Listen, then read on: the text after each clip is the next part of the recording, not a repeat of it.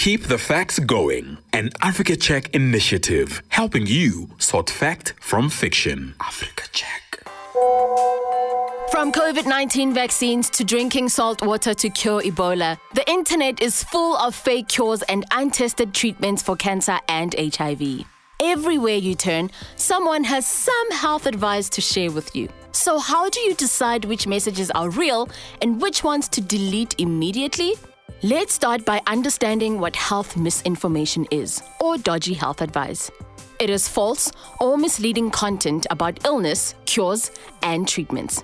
It is the everyday advice of alternative cures and herbal treatments that we find on social media and here on WhatsApp. So, who creates this information? Sometimes it's people with hidden motives who want to sell cures to make big profits. Other times, like during a crisis, there is a lot of information from the media that can be difficult to understand, like how a virus spreads. And people can innocently misinterpret that information and send it to family and friends. COVID-19 is an example of a crisis where we all have to be extra careful about where we get our information to avoid confusion. Why does this kind of information spread so quickly? We all need some hope to keep us going. Messages that claim to cure illnesses give us hope, and we think we are doing the right thing by forwarding them to our loved ones.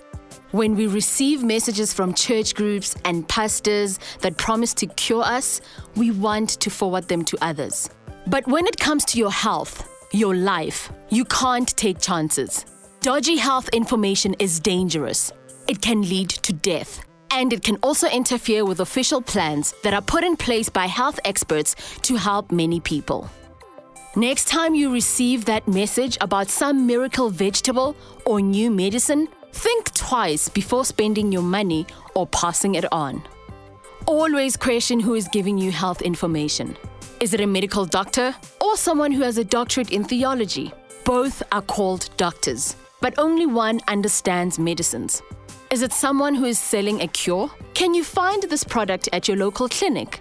No matter how much you trust the person who sent you the information, health advice should always come from trusted sources and people whose qualifications can be checked.